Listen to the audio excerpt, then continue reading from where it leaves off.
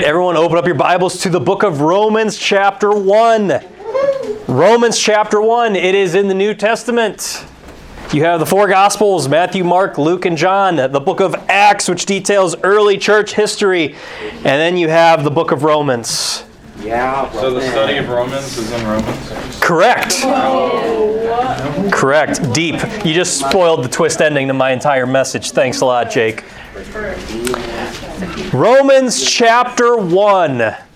Tonight we begin our new study into this awesome book. I've subtitled this God's Playbook for Righteousness. It is, after all, football season. Many of you, or some of you, are involved in football. Some of you are no longer involved in football.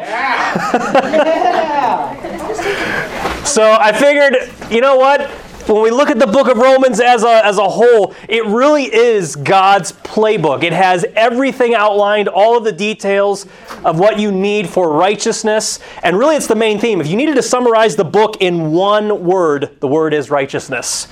And so this week and over the weeks to come, for the months to come, we're going to go over this book because, man, I'm telling you guys what, it is chock full. Anything you needed to know about the Christian faith, you'll find it in this book.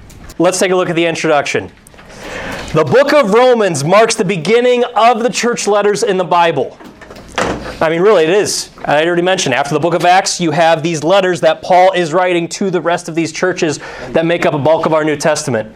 Because of this, the book really lives up to its name as the driving force of the New Testament. The name of Rome itself literally translates to strength. That's what Rome means. It means strength. It means power. It indicates a driving force. Once again, for those of you who play or used to play football, what happens when you are in possession of the ball and you have a series of plays to get you to the end zone? What is that called? A drive. No, a drive. Thank you. Thank you. Noah, the one who's still involved in football. A fumble. Yeah. A foul ball. Oh my! It's called a drive. It is the series of plays to get you to your goal or the end zone. You guys follow? Yes. That's why this is the driving force of the New Testament. Everything you need to know is found in this book. Continuing. Here the Apostle Paul gives a complete and thorough breakdown concerning all the foundational truths of the Christian faith. It details the doctrines of salvation, sanctification, what's that? Adoption, what on earth does adoption have to do with this book? Judgment, the past, present, and future of the nation of Israel, and our relationship to those around us. And guys, that's just scratching the surface. This book gets deep. And we're going to cover a lot more than just those things, but just to give you a little taste and a glimpse of what's to come. In every chapter and every topic, we are given God's viewpoint on what He is doing in and through the church. And that's what makes this God's perfect playbook for revealing, establishing, and applying righteousness. I've titled tonight's message, as we cover chapter 1, Barbaric Faith. And the reason for that is because barbaric, or the word barbarian, it's not really a term that we use anymore. But does anybody know what that word means? Conan. No, not Conan the Barbarian. It actually means foreign. It indicates foreigner. It's someone who is not belonging to a specific place or to a specific set of ideals. And that'll make more sense next week as we cover chapter 2. But tonight we're going to focus on barbaric faith and what that actually means. So you guys have your Bibles open to Romans chapter 1. Point number 1 on your outline. We're going to, just shotgun this thing right out of the gate. We're going to see here in chapter 1 the righteousness of God revealed in the gospel. Because that's something that we all have to realize, we all have to understand, and especially for you guys who are active in your schools with Bible studies or with wanting to share your faith with others in Christ to your friends, is that there's a misconception that a lot of people have in Christianity today that the Bible is just this vast book that no one can really know unless you go off to a 4-year seminary, college degree, and you get trained up by all these people who've studied the original Hebrew and the original Greek, and unless you have a knowledge and a base understanding of those things, you can't understand the Bible. Believe it or not, this is a very common practice and a common misconception or a very common doctrine that is presented in churches today. The problem is, it's not true. God wrote the Bible to reveal himself to mankind because he wants everybody to have a working knowledge of the Bible. He wants everybody to know who he is. And if he wants everyone to know who he is, naturally speaking, he wants people to know what is righteousness, how does one become righteous, what are the requirements thereof. And right here in the very opening chapter, he reveals what righteousness truly is. So with that in mind, can I get a reader for the first 7 verses of this chapter? Everybody have their Bibles open up, following along. Who wants to read? He already prayed. Andy's spoken enough. Kendall, verses 1 to 7. Everyone follow along with us.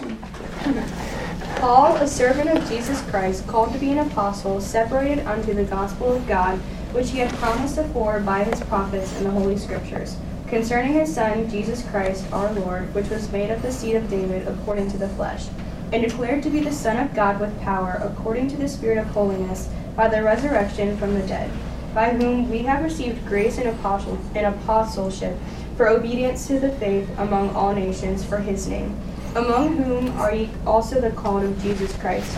To all that be in Rome, beloved of God, called to be saints, grace to you and peace from God our Father and the Lord Jesus Christ. You know, for those of you who've been around in this ministry for a little while, I always say it whenever we're reading like an introduction. But typically when it comes to these church letters in the New Testament, man, the introduction is usually like the most boring part of the entire book, if I'm being honest. Because it's just a greeting. It's like a very long-winded greeting, and I am long-winded in and of myself. So if there's anybody here that knows long-windedness, it's me. And typically these greetings, it's like, oh, he has to salute this person, he has to say hi here and there, and it goes on forever. But man, I'm telling you guys what, if you were paying attention to when Kendall was reading there, this intro is chock full of goodies. And it starts with even just verse 1 when he says that, I, Paul, I'm a servant of Jesus Christ, called to be an apostle or a missionary, separated unto the gospel of God. Right out of the gate, he kickstarts this whole thing off in verse 1 by talking about the gospel. Now, all eyes up here. Can anybody tell me what the word gospel actually means? Jake? Isn't it like good news? Good news. Good tidings. I love it. When we think about good tidings, what do we think about? Anybody sing the song? Oh, tidings of comfort and joy, comfort and joy. Luke chapter 2, verse 10 and 11, and the angel said unto them, Fear not, for behold, I bring you good tidings of great joy, which shall be to all people. For unto you is born this day in the city of David a Savior, which is Christ the Lord. The word gospel means good news. It means good tidings. And we always transfer this back to this passage with the birth of Jesus. That's what the word gospel means. That's where he kickstarts us off. On your outline here, we have in letter A, faith that obeys the gospel. And we got that in verse 5 as Kendall read it. Well, if you're going to obey the gospel like the Romans did, we should probably define what gospel actually is. So not only does it actually mean good news in point number 1, but we saw in verse 2 that this was promised all throughout the Old Testament. It wasn't just something that came up and all of a sudden this new religion of Christianity was formed and so people started following him. No. This goes all the way back hundreds and thousands of years before Christ. Promised all throughout the Old Testament. I have Isaiah 40 verse 9 on here. Everybody read that okay?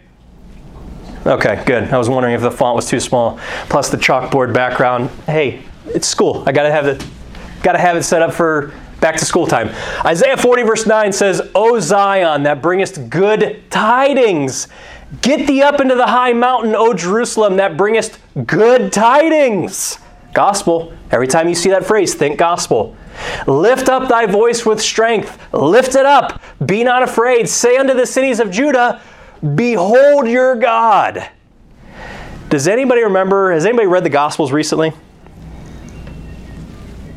Last year? Okay, do you guys remember what John the Baptist said when he was baptizing people and then all of a sudden he sees Jesus walking this way? Does anybody remember the phrase that he says when he saw him? what was his reaction? He said, "Behold the Lamb of God. Behold your God." This is Isaiah 40, verse 9. This is 700 years before Jesus was even born. And this verse is saying here, okay, well, I don't really see how that connects to Jesus. Well, we'll keep going. Isaiah 52:7 says, "How beautiful upon the mountains are the feet of him that bringeth good tidings, that publisheth or printeth peace, that bringeth good tidings of good, that publisheth salvation." Because remember, we just read in Luke chapter 2 that the Savior, that's one who saves, he's bringing forth salvation, that saith unto Zion, "Thy God reigneth." And we continue. Isaiah 61:1, "The Spirit of the Lord God is upon me, because the Lord hath anointed me to preach good tidings unto the meek. He hath sent me to bind up the brokenhearted, to proclaim liberty to the captives, and the opening of the prison to them that are bound." I gotta tell you, if you're a prisoner and you're bound to something, is it not good news to be set free from that? That's good tidings if you ask me. All throughout the book of Isaiah, you see verses like this that are talking about a coming day of a coming Savior who would deliver those who are bound and captive from prison. And you might be thinking, okay, that's only 3 verses in one book of the Old Testament. Well, let me balance something out here with a verse that's in the New Testament here. Luke 24:27 says, "And beginning at Moses and all the prophets, he," if you look at the context of it, it's Christ, "expounded unto them," 2 disciples, "in all the Scriptures, the things concerning" who? Himself. Now, you know what's interesting about that? Do you know what book or books Moses wrote? Who could tell me? There's no book of Moses, per se, in your Old Testament, but he did author some books of the Bible. What is it? No, he wrote Genesis and Exodus. And Leviticus and Deuteronomy. Deuteronomy. He wrote the first 5 books of the Old Testament. The law, if you will. It says beginning there, "and all the prophets." That means all of the Old Testament prophets, Isaiah, Jeremiah, Daniel, Malachi, I almost said Hezekiah, Haggai, all of them.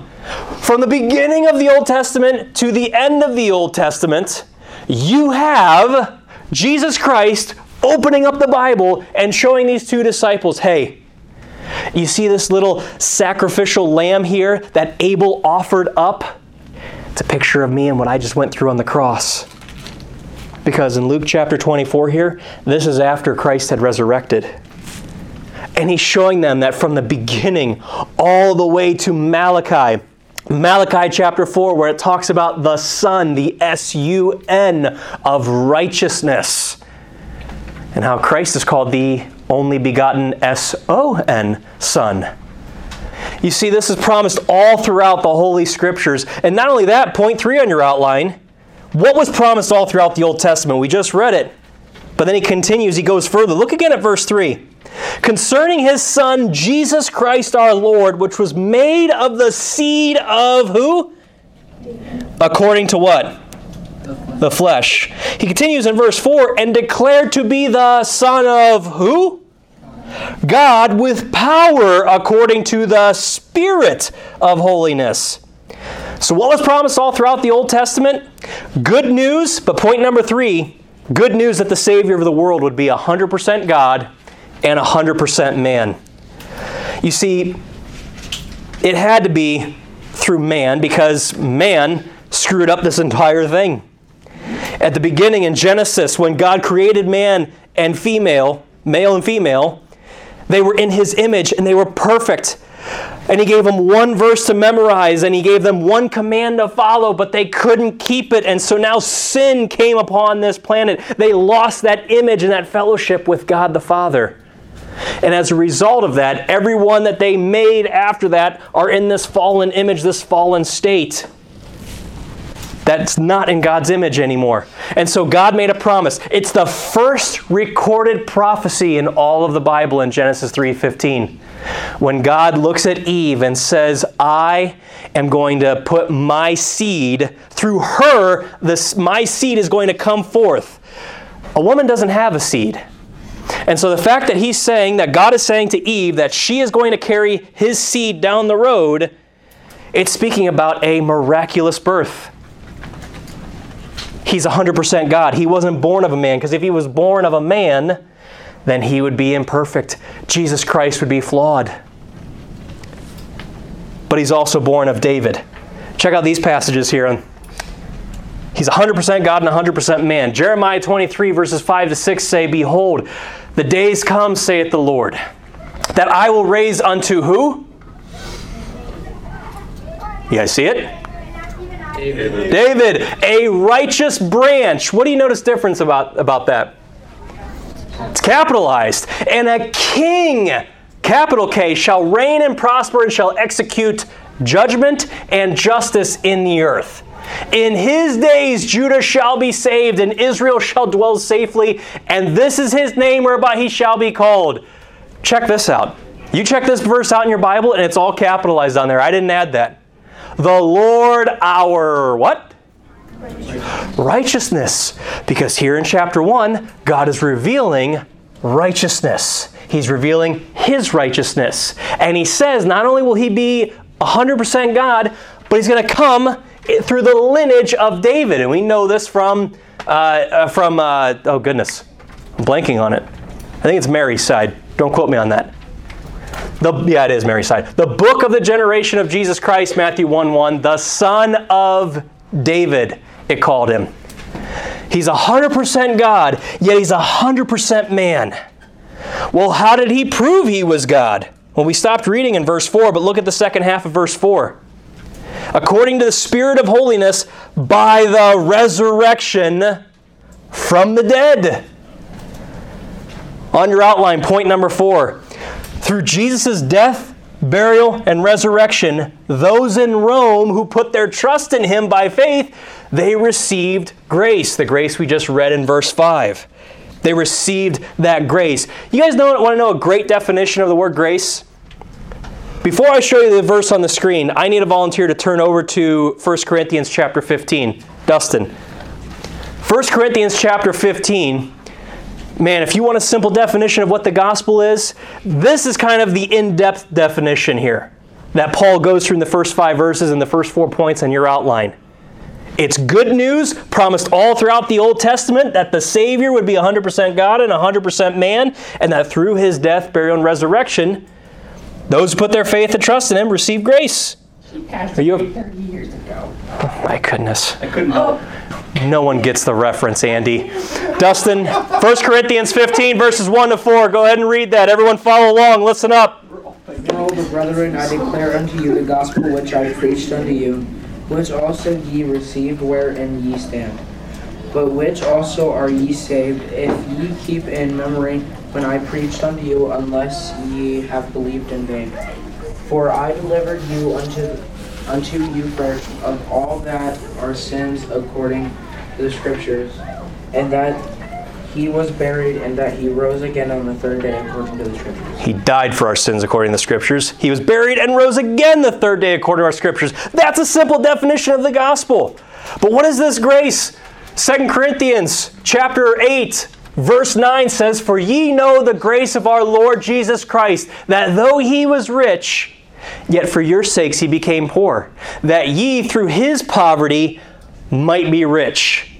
Jesus Christ, he's king. He has a throne in heaven that you read about. And he chose to leave that throne because he saw sinful man in his sinful state, and because he loves them so much, he didn't want to leave them that way. So he leaves his throne and he comes down here and becomes poor. That's one way to look at it, but another way is the fact that when he went to the cross, the Bible says he took on the sins of the entire world upon himself. The Bible would say in an earlier chapter, chapter 5, that he took our unrighteousness and in exchange gave us his righteousness in the most unfair trade that has ever occurred on the face of the planet. That's what he means when he says that through his poverty, you might be made rich. And this is a faith that obeys the gospel, and Paul's commending them in the Church of Rome for obeying that. But a faith that obeys the gospel and just stays there, what good is it? What good is it? It has to go beyond that. And that's why in letter B, Paul says that they have a faith that is recognized throughout the whole world. You see, the gospel is not just the end of the story, but it's the beginning. They knew what they believed, and they knew they had to grow. Can I get a reader for verses 8 to 12? Someone, anyone that hasn't read already. Caleb. First, I thank you, my God, through Jesus Christ, for you all that your faith is spoken throughout the whole world.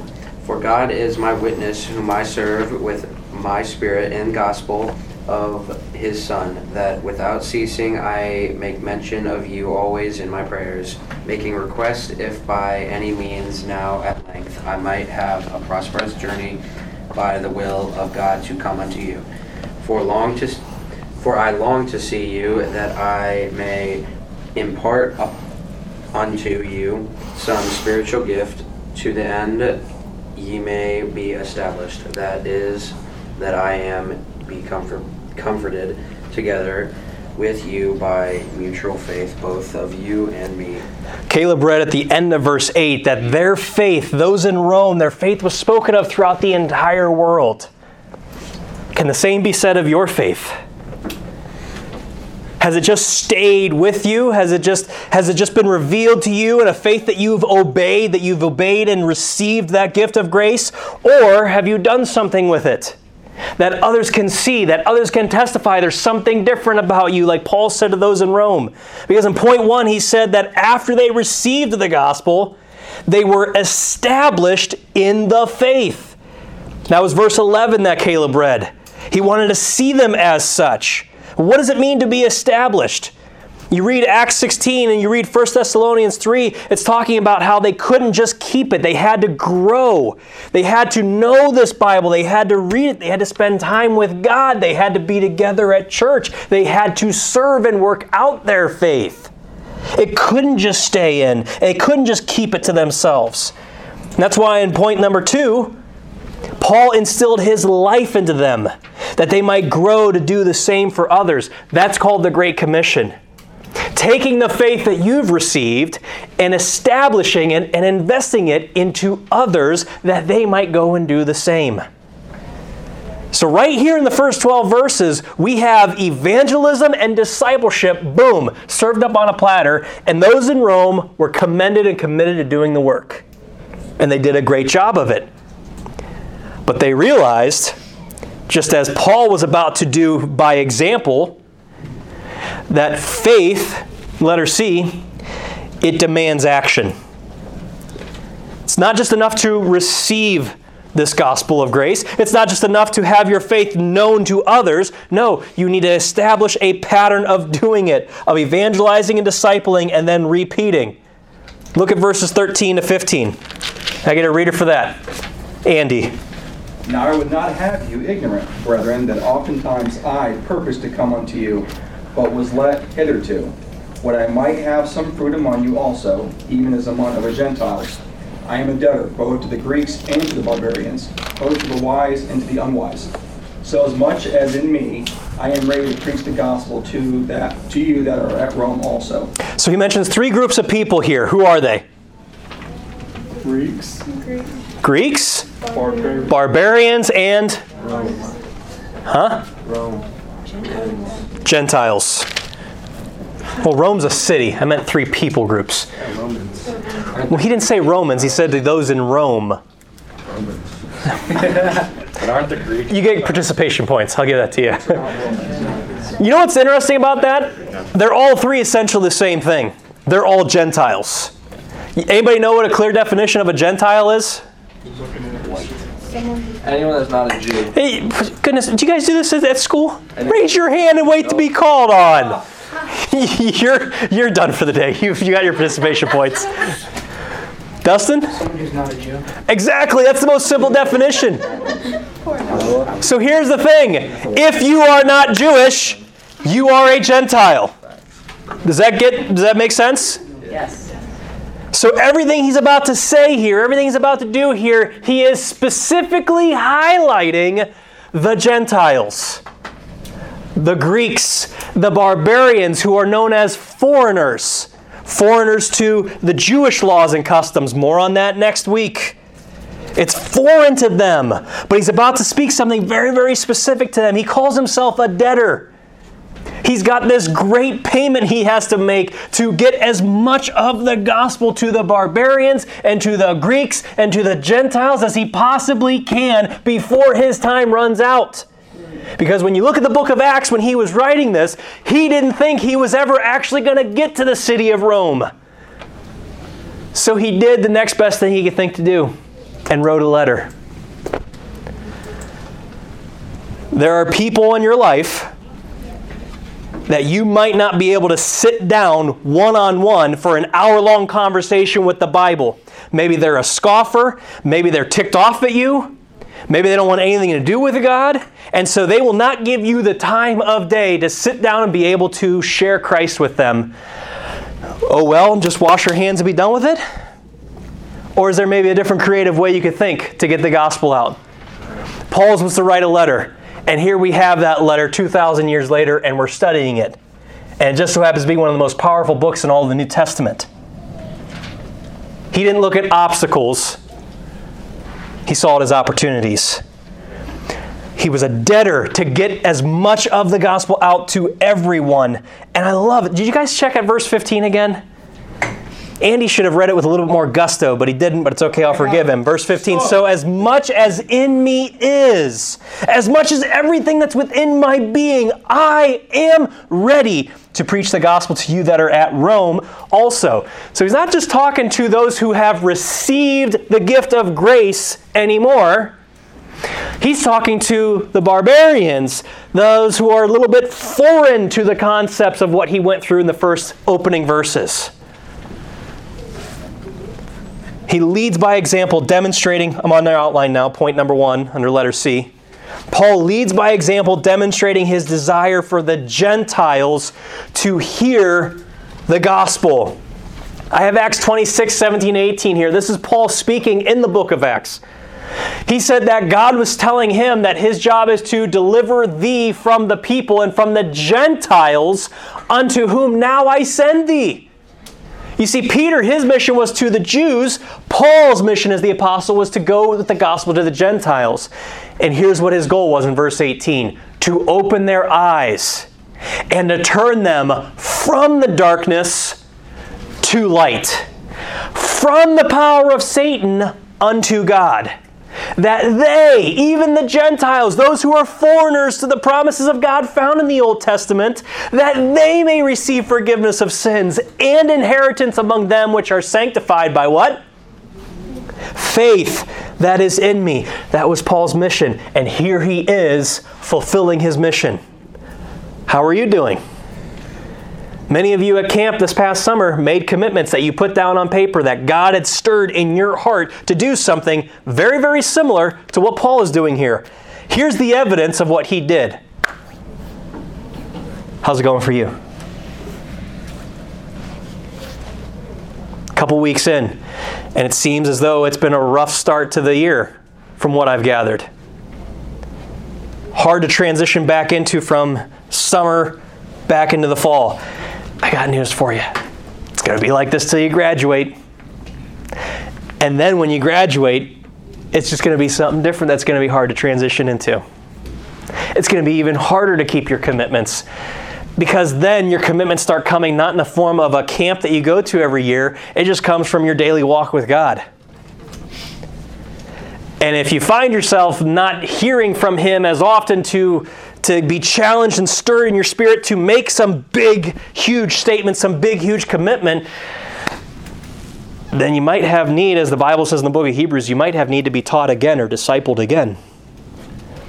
You might need to be rediscipled because something's wrong with your walk. We need to grow. Paul is sitting here challenging. He's fulfilling what he was called to do. And number 2, well, we haven't read it yet. Look at verse 16. What we're about to read in these 2 verses, it is the theme of the entire book of Romans, summed up in these 2 verses here. For I am not ashamed of the what? Gospel. Of Christ. For it, what? The gospel. It is the power of God unto salvation to everyone that believeth, to the Jew first and also to the Greek. For therein is the righteousness of God found. I had 3 markers up here. Where'd they go? You have the power of God. You have the righteousness of God. Both of which are being revealed right now. The power of God unto salvation is the gospel, and found therein is the righteousness of God. Revealed from faith to faith, as it is written, the just shall live by faith. Point 2. He leads by demonstration to his desire to the Gentiles to hear the gospel, because found therein is God's power to save everyone who believes and trusts in his righteousness. So 1 Corinthians 1:18 says we are to preach that gospel because it's the power of God. That's the first half of the first chapter of Romans, where he's talking about the righteousness of God revealed in the gospel. But it doesn't just stop there. Because he talks a lot about salvation. He talks a lot about Jesus being the Savior. That's what the good tidings that was coming was, to be a Savior, to come and to bring forth salvation, to publish peace and to publish salvation we saw in the Old Testament. But salvation from what? And that's where the second half of this chapter kicks off. Because he doesn't just talk about the power of God in verse 16. He doesn't just talk about the righteousness of God in verse 17, but he also, in verse 18, as we're about to read, talks about the wrath of God. Look with me in verse 18. For the wrath of God is revealed from heaven against all ungodliness and unrighteousness of men who hold the truth in unrighteousness. Check out verse 19 and 20. We'll go these and then we'll get back to the sheet. Because that which may be known of God is manifest in them. For God hath showed it unto them. For the invisible things of him from the creation of the world are clearly seen, being understood by the things that are made, even his eternal power and Godhead, so that they are without excuse. All right, let's break this down. What does that all mean? Well, point number 2, the righteousness of God revealing all of man's unrighteousness, in case you don't already have that blank. We see in letter A that God chose to use all of creation, everything you see out in nature. He chose to use that to reveal the majesty of who God is to all of mankind. Have you guys ever been out either witnessing at the mall or one of our events where we go out evangelizing? Have you ever guys had the question of like, man, you know what? I would go to church. I would follow the Bible. The one thing that just never made sense to me is how on earth could a loving God send somebody in the deepest, darkest jungle in the depths of Africa or one of the Pacific Islands where no missionary has ever been? How could God send them to hell? You guys ever gotten that before? You ever had that presented to you by a teacher or somebody in class? Well, you know what's interesting about that is that God doesn't send... let me rethink how to phrase this. It's been a while since I've had to answer that. God doesn't send people to hell just because they haven't heard from a missionary. That's not what the Bible says. The Bible says that we all, like sheep, have gone astray. We have all gone our own way. And we're going to see, at the way that this chapter ends, just exactly what way all of mankind, specifically Gentiles, have gone all throughout the ages, leading all the way back to Adam and Eve. People don't go to hell, the Bible says, because they haven't heard. People go to hell because they're sinners in need of a Savior, and they choose not to receive the love of the gospel, according to 2 Thessalonians chapter 2. You know what God does for those people, he still shows his grace to them. He reveals it through creation. He speaks to them through creation. That might seem far-fetched to you because you and I live in a materialistic society and world. I don't mean that as far as in how we typically use the word materialistic. I mean that in the sense of we are very material-oriented. We have so many things that are distracting us on a regular day-to basis, whereas someone in the jungles of Africa, they don't have that. Right. So maybe, because they're kind of freed up from all the noise and the distraction and the garbage of this world, God is able to more clearly speak to them through creation without a Bible than He is to you and I. That's what the Bible says. That, again, look at verse 20. The invisible things of Him, God, from the creation of the world are clearly seen. What are the things? His eternal power, number one, and His Godhead. And that's another phrase for the word Trinity. The word Trinity is not found anywhere in the Bible, but it's okay because neither is the word rapture, but both are in the Bible. 3 in 1 is our God, the Father, the Son, and the Holy Spirit. I love this passage, Psalm 19. All of creation reveals His eternal power. We'll start there first, then we'll hit the Godhead. Psalm 19 is the equivalent of what we just read in Romans 1. It says, the heavens declare the glory of God, and the firmament, the earth, showeth His handiwork. It says the heavens declare. You know what it means if you declare something? You are what? Throwing up. Yes, speaking. Thank you. The heavens declare the glory of God, and the firmament showeth His handiwork. Look at verse 2.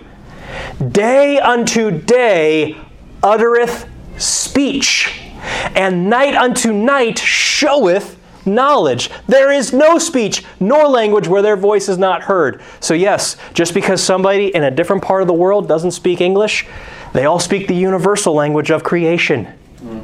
Because that transcends language. That transcends culture. I'll show you how in just a second. It's right here in this passage. Verse 4, their line has gone out through all the earth, and their words, creation's words, to the end of the world. In them, creation, hath He set a tabernacle for the sun. Gee, what a great word picture to use to talk about creation. The sun. Day to day uttereth speech, He says in verse 2. Night unto night. Revealing His eternal power. We already talked about what the gospel is. The promise in the Old Testament, good news of a Savior coming to save us all. You ever think about this? The sun rises where? In the east every single day. You may not see it. Maybe sometimes it's obscured by clouds. Maybe it's a little cloudy out. But the sun comes up in the east, and it goes from east to west every single day, while the earth, the world, goes in opposition to the only sun in the universe every single day. The sun rises and it lets its rays and its light go, that there's not a spot anywhere in the world that is not affected by that only sun. But then there comes a time when it gets dark out and the sun goes down. That's a picture of Christ's life. He came here on this planet. He was the light of the world. And then He was butchered on a cross.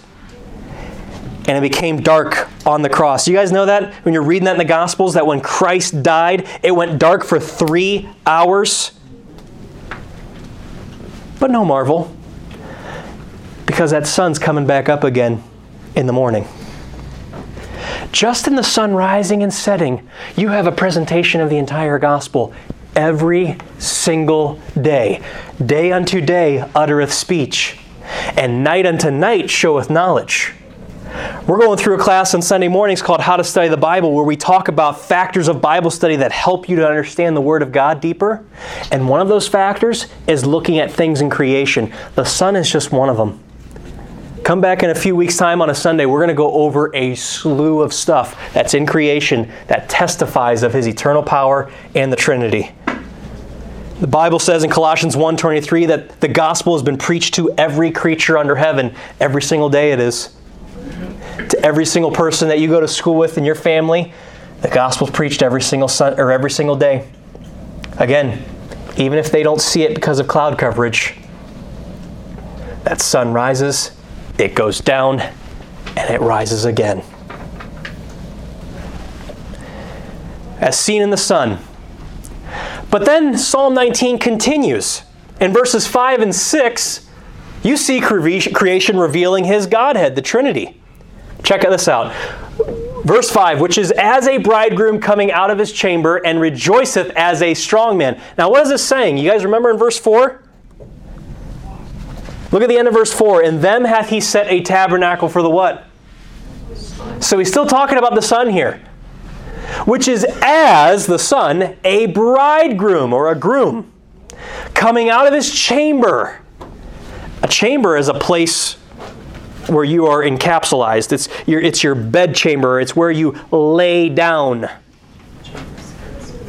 The Bible says that the second Adam, Jesus Christ, He went for a deep sleep in the tomb and rejoiceth as a strong man to run a race. Verse 6, His going forth is from the end of the heaven, and His circuit unto the ends of it, and there is nothing hid from the heat thereof. Anybody want to take a stab in the dark, no pun intended? How on earth do you see the Trinity here in these two verses? 3 yet one. God the Father, God the Son, God the Holy Spirit. Need some help? It's okay. I got it on your study sheet. So we see here, it actually on the top of your next page there, or the back of your page. Let's break this down a little bit further.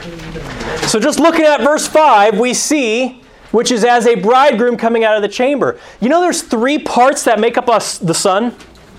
The first part is the physical star full of light. That's Christ. You know why? Because Christ is the physical representation of God the Father. He is the embodiment of God Himself. He's the physical star full of light. But not only that, when you look at the words that are found in verse 5, you cross-reference and compare Scripture with Scripture. You see that in Matthew 25, Jesus is speaking in a parable and He relates Himself as a groom that others are waiting for. And you know what these others, these ladies are waiting for in this parable? They need to have oil to put into their lanterns so that they can have light. Because if they don't have that light, they are not going to be going with the bridegroom to the wedding. If you do not have the light that Christ requires, you are not going to be with the bridegroom forever in eternity. That's the point of that parable. But in this picture, Jesus is the groom. And not only that, John 8:12. Then spake Jesus again unto them, saying, I am the light of the world. He that followeth me shall not walk in darkness, but shall have the light of life. Next, you have the beginning of verse 6 where it says, His going forth is from the end of the heaven, and His circuit unto the ends of it. You know the second part that makes up the sun? The unseen rays affecting all of us. The unseen rays that go forth throughout the earth, affecting us in ways we can't see. That's the Spirit of God. Can anybody here see the Spirit of God? No, but can anybody here see UV rays? Can you see all the other rays that the sun gives off? No, but it affects you. You know that one of the number one causes of depression? Sunburn. No, it's lack of sun. What did that idiot say? You know what's funny? Did you know that you could take supplements for vitamin D, but your absolute biggest... You know, vitamin D is one of the supplements that you can't get it really in food. Eggs are the best way, but it's a very, very tiny portion of it. You know what you need in order to have your life affected for the better? You need to get out and you need to be in the rays of a sun. That is going to boost your vitamin D levels to no end. And you'll be in a better mood. You'll be happier. It actually is good for your health physically, mentally, emotionally. Can't see it, but man, does it have an effect on you. Genesis 1:2 says, the Spirit of God moved upon the face of the waters, just like the sun rays go forth from the end of heaven and the circuit unto the ends thereof. Isaiah 40 says, "Who hath measured the waters in the hollow of his hand, and made it, or measured out heaven with the span, and comprehended the dust of the earth in a measure, and weighed the mountains in scales and the hills in a balance? Who does all these impossible things?" And in the very next verse he says, "Who hath directed the Spirit of the Lord, or being his counselor hath taught him?" The Spirit of God is always moving. The Spirit of God goes throughout the ends of the earth, constantly talking to people during Bible studies, during those conversations you're having with friends in the hallway or in study hall or at the lunch table or after school. That's the Spirit of God moving, stirring in their heart, working in their lives. But next, the third aspect of the sun, it's not just the physical star, it's not just the unseen rays, but it's the unseen heat felt by all. That's God the Father. The Bible says again in Psalm 19:6, "There is nothing hid from the heat thereof." Deuteronomy 29:24 says, "Even all nations shall say, Wherefore hath the Lord done thus unto this land? What meaneth the heat of this great anger?" Talking about God the Father there. And Hebrews 12:29 says that our God, He's a consuming fire. You see, right there, you have all three persons of God revealed in the three parts of one Son speaking to us, revealing who God is. Man, God's not left Himself without a witness. He has reached out and spoken to each and every single person. Every single person has an opportunity to receive the gospel on this planet. You know what that tells me? He doesn't really need us. But He wants us. He wants to work with us because, especially in this culture where we are so material driven, He needs us to be a special messenger with a special message, with a special revelation to reveal to them these things so that they too can receive the gospel. Again, we're answering the question, why does man need to be saved? The power of God is found in the gospel. Therein is found the righteousness of God. But it's also revealing the wrath of God upon mankind because of something. Now, why again? Reread the end of verse 20 with me. He does all of these things. He speaks in this way so that, you guys looking at 20? They are without excuse. Why? Verse 21.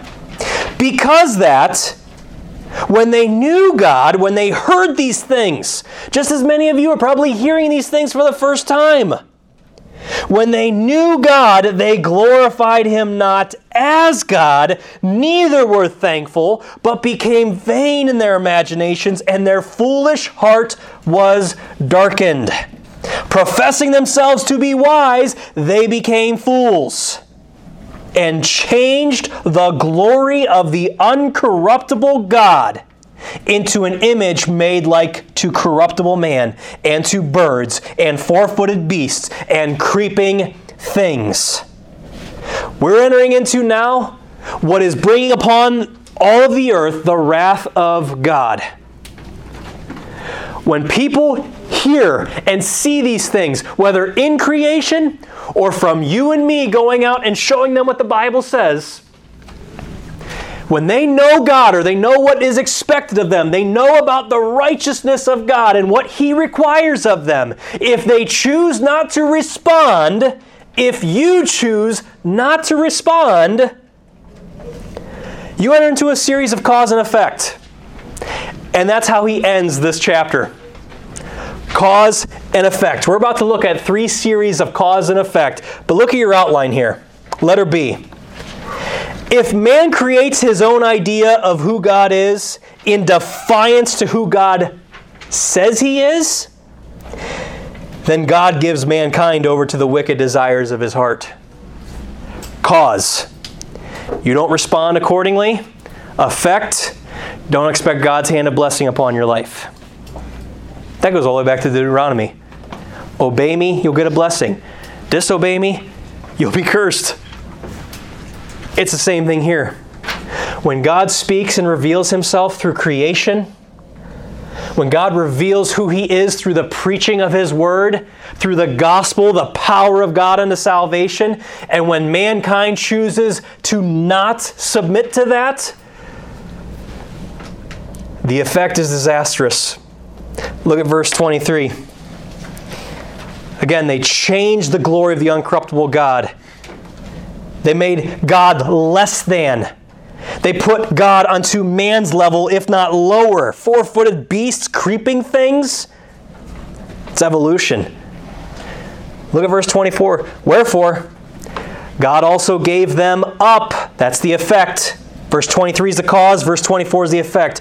God gave them up to uncleanness through the lusts of their own hearts to dishonor their own bodies between themselves.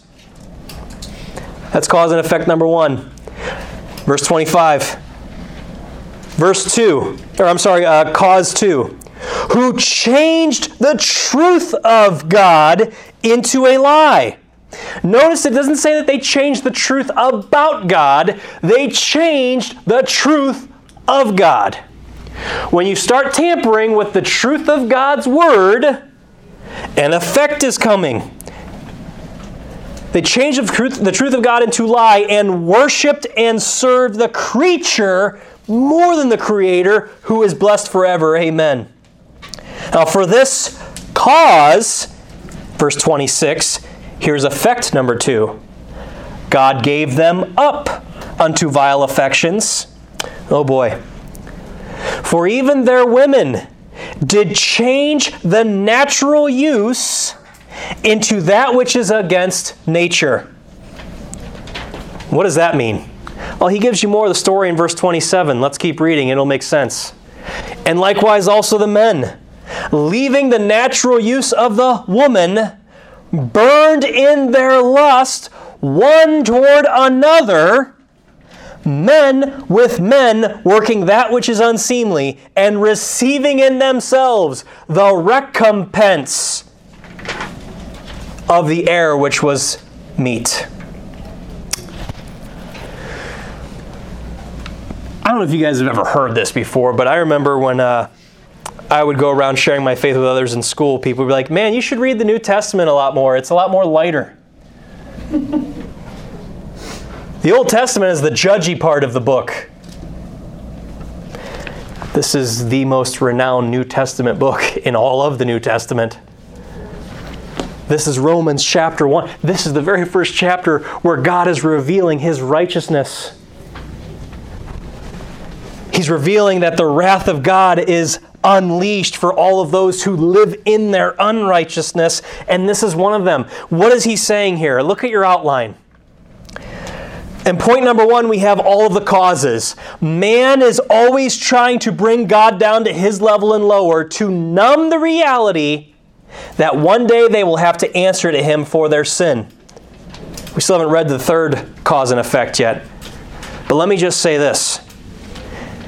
He highlights homosexuality, and really when you look at the word itself, when it talks about they changed their natural use, that word change is talking about a metamorphosis or a transforming of yourself. That's what that word changed means there.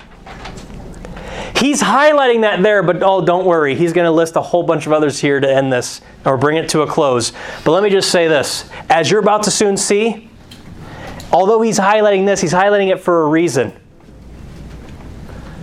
But it doesn't matter if you're caught up in homosexuality or transgenderism, or if you're a pathological liar. Both are unrighteousness.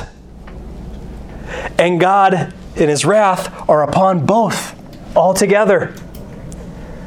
It doesn't matter whether you fornicate as a man with a woman, or a man with a man, or a woman with a woman. Both are unrighteous in God's eyes. It does not matter. The reason why he singles this out is to show, in point number 2, that when you reject God's truth and eliminate Him from your mindset, it will eventually lead to immorality and perversion. You should look into a study of many religions of the Gentiles, because that's what this chapter is all about. Look into many of the religions that have started around the Gentiles, even some of what, I'm using the word Christianity, quote unquote, very loosely, for those of you who've been here with church history study. Some of the Christian sects in history and a lot of the Gentile religions, how much of it revolves around fornication, all kinds of immorality, rape, incest, perversion of all kinds, pedophilia, bestiality. When you choose, as many Gentile religions have, to take God, and instead of bringing man up to God's level and standards of what righteousness is, and you choose to take God and make Him like something to corruptible man with a philosophy or a belief system, professing yourself to be wise, but really you're turning yourself into a fool, and you bring God down to man's level, you are opening yourself up to all kinds of immorality and perversion. Cause, effect. I just read it. It's kind of hard to read my own bias if there was one in there. And I'm telling you, I have no bias. I just read it. What it says, men with men, women with women, working that which is unseemly. That's what the Bible says. Verse 28, and even as they did not like to retain God in their knowledge, God gave them over, cause and effect, to a reprobate mind, a mind that is so far gone to do those things which are not convenient. Understand, in letter C, there is a price to be paid for unrighteousness. And this is where he gets into the whole list. So if you think, man, you know what, that's not me, that's not any of my friends who are tied into that, well, your time's coming, as we're going to soon see. And he goes through this list. Being filled with all unrighteousness. You can look at your outline if you want. I got them all listed here for you. Take notes if you want.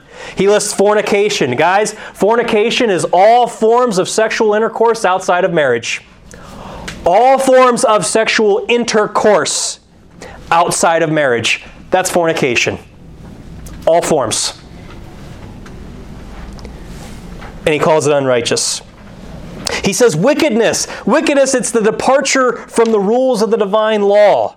It's evil practices. It's corrupt manners that's even used as. Oh, gee, I haven't fornicated or done any of the other things.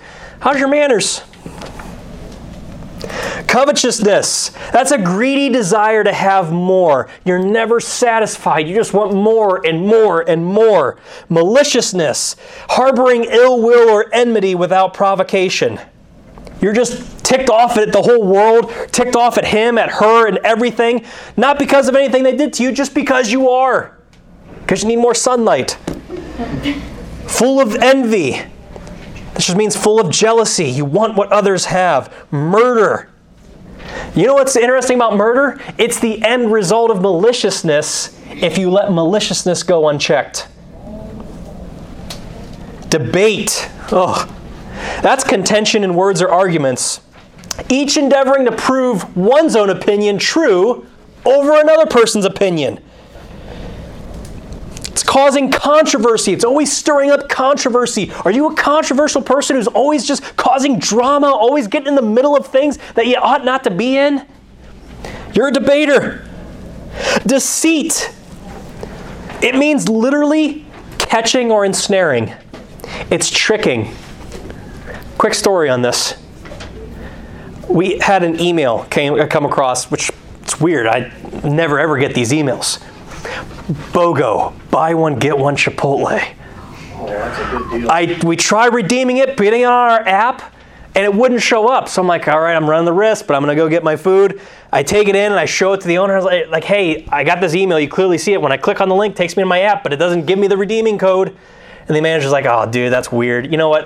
Go ahead and get your food. I'll go ahead and just redeem it on here, and you're all good to go. I was like, oh, cool. So I got to buy one, get one. It was awesome. And just yesterday, the thought popped in my head, you know, I still have that email. Whoa. I could go down to the Chipotle in Maslin and show the exact same thing to them And I could leave here at church tonight and go to the one in Jackson and do the same thing if I wanted to. Now, here's the thing.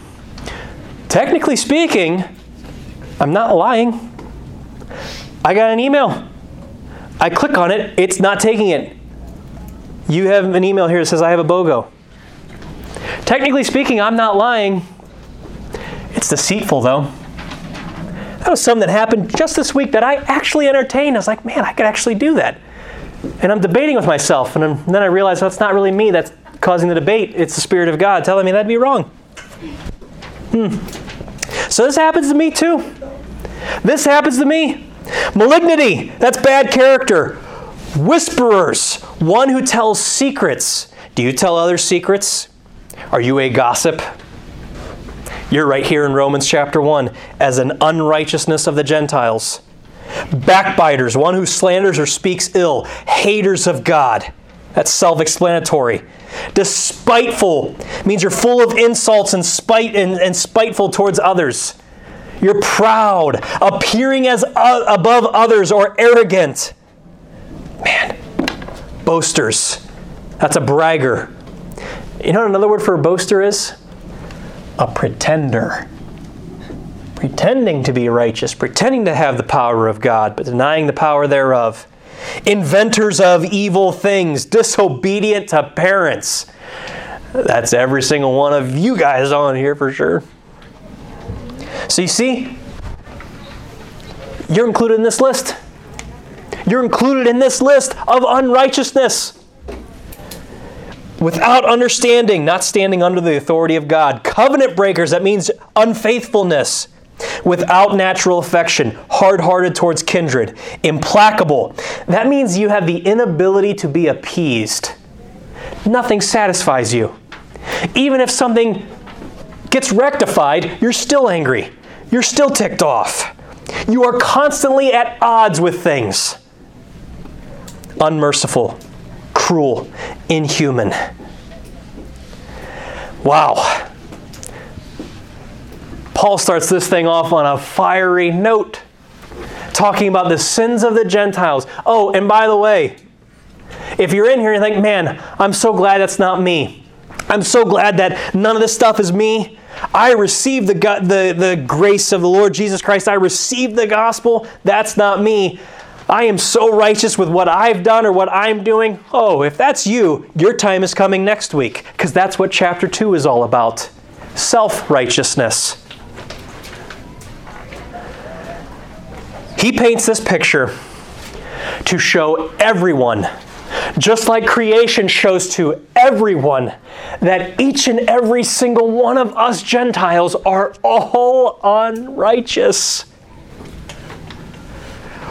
Why all of the good tidings of salvation prophesied in the Old Testament about God coming here in the form of a man to be handled in the hands of sinners, to go to the cross, to be buried, to resurrect again the third day? What's the point of that righteousness of God being revealed?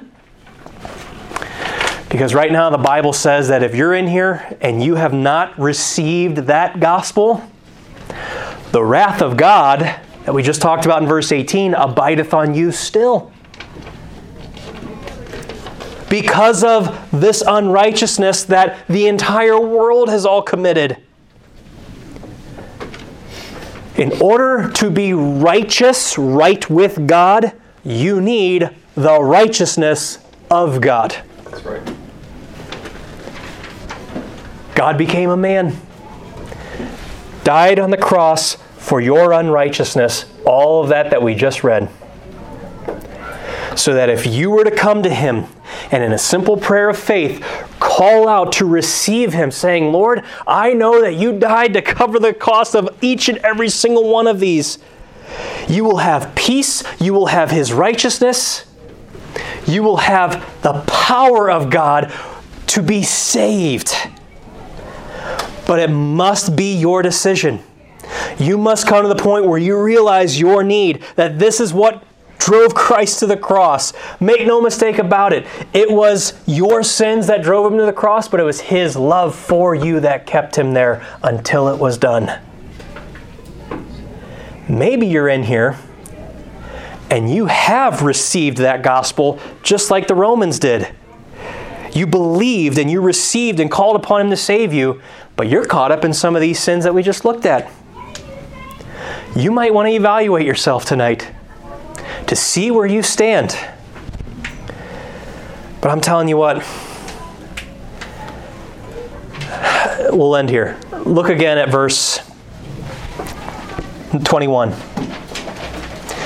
Because that when they knew God, when they had a clear understanding of what was expected of them, in other words, they glorified Him not as God, neither were thankful. They didn't respond, in other words, but became vain in their imaginations, and their foolish heart was darkened. Understand, and if you got nothing else, or if you're ticked off at me, or if you got nothing else out of this whole thing, or if it was confusing, there were a lot of distractions tonight. I don't know if you guys felt it, but I sure as heck did. There were a lot of distractions tonight. So let me end with this. If you get nothing else out of this, just know that you clearly got to see through Romans chapter 1 what it means to be right with God. If you know these things, but you don't respond, cause, effect.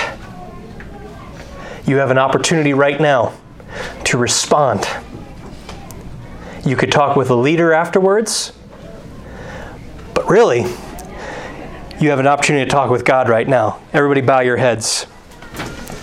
If you know beyond a shadow of a doubt that if you were to take your last breath tonight, just a couple days ago, outside of this very building, there was a car crash that took a man's life at 52 years old. Just outside of this building. That could be you tonight. Where would you stand? Where would you go? What would happen to your soul when you pass on into eternity? Everlasting life or everlasting destruction?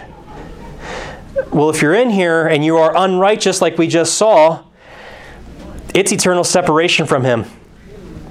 Bible says, we'll see in a couple weeks, all have sinned and come short of the glory of God. But God became a man. He died on the cross for your sins, and He rose again the third day according to the Scriptures, so that all who call upon Him, all who receive Him by faith, they can be saved. And you'll pass right from death into life. You will be a son or a daughter of God. You will be what the Bible says is saved. It's the salvation. It's the power of God. And found therein is the righteousness of God. His righteousness will be upon you, and you will no longer be looked at from His eyes as unrighteous. Is there anybody in here who you would say, you know what, that's me. If I were to die tonight, I'm unrighteous. I am not saved. I don't know what would happen to me. Is anybody in here? Raise your hand. I'm the only one looking. Every head's bowed, every eye's closed. I see your hand. I'm going to ask something. Every head is bowed, every eye's closed. Would you mind looking at me if you raised your hand? Thank you. If you're in here, like the one person who raised their hand, you could pray a simple faith. And I'm going to ask if you could pray it too here in just a little bit. And the Bible says that your eternity will be forever changed. All you have to do is just in a very simple prayer out of the overflow of your heart, you just tell God, Lord, I know I'm a sinner. I've seen that. It's what all of us are like. I know I'm a sinner. I believe Jesus Christ died on the cross as payment for my sins, and I call upon you to save me. You just do that in your own heart, and the Bible says your life is forever changed. Is there anybody else? Maybe you're like, man, you know what? I've been playing this game. I've been going to church every single Sunday, every single Wednesday, and I've just been playing the game. Well, you know what? You guys too. If you're not really hesitant to raise your hand, again, it's a simple prayer of faith. Lord, I know I'm a sinner. It's clear to me. I believe Christ died on the cross as payment for my sins, and He rose again the third day. I call upon you to save me. I want the righteousness of God to be upon me. You cry out to Him in your heart, and He will transform your life. Father, I want to thank you for tonight. Thank you for your word going out clearly. I pray that souls in eternity would be changed right now. Pray you would be glorified. We give you thanks for what you're doing. Pray you continue to grow this body, continue to grow this youth ministry. And Lord God, continue to speak through creation and through your word until we meet again on Sunday. In Jesus' name, amen.